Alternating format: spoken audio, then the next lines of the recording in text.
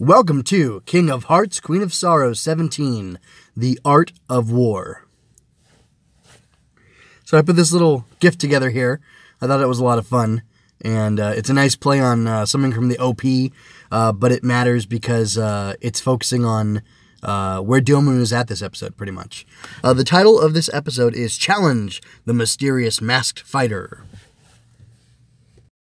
I'd have to say that the synopsis for this episode is that Master Asia and Schwarzbruder have pushed Domon to his limits, humbled him, and helped him to recognize that he, as in his own words, is not a very good Gundam fighter and needs some more training.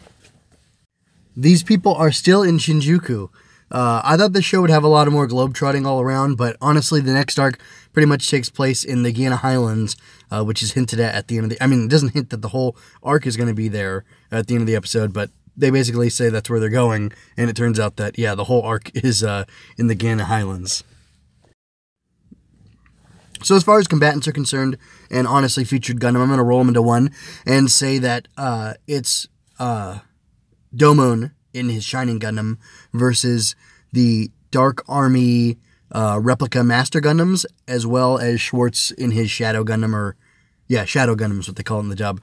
I think the replica Master Gundam Dark Army guys look really cool. Like if they wanted to make those guys more imposing, they could just add some of those elements to them. That was pretty fun. But yeah, like I said in the beginning in the synopsis, like Schwartz and Master basically school Domon and let him know that he's not ready. He keeps going off half-cocked. He lacks the discipline and the ability to like fully control himself in a fight. It's funny, the way the dub frames it, he really kind of does, and I'm getting out of the purview of this, so I'm kind of going into theme, I guess. Domon does kind of betray it in the way he speaks. He refers to my powerful super mode, but he is talking about it as if it's something external to himself, and he's like begging for the super mode to come on. So it really does betray the fact that the guy doesn't know how to control his own power. And I guess not knowing yourself and not knowing your limits, not knowing why you're able to do the things you're able to do is a serious limitation or handicap on somebody, whether you're a fighter or anyone else or anything else. And I think that's kind of a neat concept for them to focus on. So Rain does a little bit of medical stuff this episode. It's really cool. Everybody's thanking her for saving them and whatever, and George drops off this rose on her medical equipment. I thought that was pretty cool. And then we get to see her just kind of working on some tech equipment with these headphones. I think it looks really cool. Just the, it's like a neat look to her. And she's kind of watching Domon struggle to try to learn how to use that sword that Schwartz gave him, which was interesting. And then she's riding along with him as he's going around trying to find Master Asia, and she's trying to stop him from being a fool. And then ultimately she, a medical person who has weapons training, I guess, but like a non-combatant, she sees that extra Gundam was snuck into the battle, and she tries to warn Domon. So that's pretty cool of her, and I guess surprising because again she's a medical person, and she's not really a combat person, but she was able to see that when Domon couldn't. Anyway, so it was pretty cool that Rain got so much play this episode, even if it was kind of in a different sort of role, not as out front as Domon. And here you're seeing Domon getting zapped, because once again, like, he keeps trying to fight Master Asia because he thinks he can reach him. And it's interesting because really the guy's right. He should be able to reach him. It's just that he currently, like, he doesn't know himself. It's kind of like I flew at the beginning of the year, and they say, when you're drowning, like, make sure you secure your own oxygen and secure your own life raft before you go and help somebody else. And that's kind of where Domon's at. Like, the guy's drowning, and he can't help anybody right now because he doesn't even know how to keep himself afloat. And that's an important lesson. And then I don't know if I'd really count this as Domon's top moment, because really it's more about him, like, trying to do the right thing and having the moral character and whatnot that impresses me more than the physical strength. But like when Rain warns him about that Gundam coming in and he realizes he's going to get hit and he doesn't want to die, like, it's interesting to me thematically, like, it's almost like he's got this moment of clarity right before he dies, and that allows him to open up himself to these feelings of, I don't know about, it's like definitely not anger and hate. It's feelings, it kind of reminds me of in Kenshin, when he's learning the Amakakeru Ryu no Hirameki. It's almost the fact that he doesn't want to die, or that he wants to live, that enables him to push forward and live.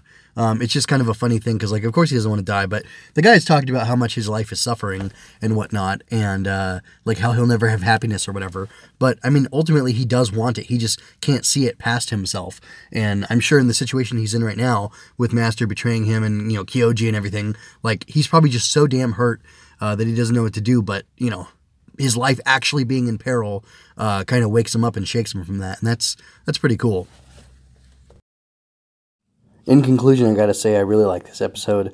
I liked how it humbled Domon, how you get to see, despite the fact that Rain isn't a fighter, that she does have this these great attributes to her. She's got this quiet strength, and this like clarity of vision, and maybe Rain knows who she is, and Domon doesn't, and that's part of the contrast, or the deal between them. Maybe that's why they pair so well together, because she's more self-aware, and he's so myopic, so short-sighted and narrowly focused on what he's trying to accomplish, that he just can't see the rest of it. I mean, they're the same age, but they've had such different lives, and I think that's really reflected well here.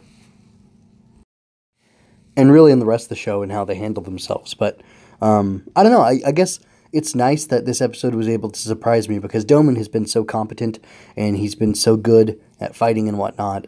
I mean, he was even able to basically beat, although he like beat two of the guys and like had a draw with half the other two guys from the Shuffle Alliance. And I guess I was just kind of assuming they're all amazing fighters, and they may be some of the best, but I guess, you know, the martial prowess isn't really what matters or what I'm focusing on here. I'm saying more it's that, like, I'm surprised there's room for them to grow. Or, yeah, there's room for everybody to grow, and that's really cool. And, I mean, it's nice because this is only episode 17, but, you know, there's a lot more episodes to go, and we need some direction, right?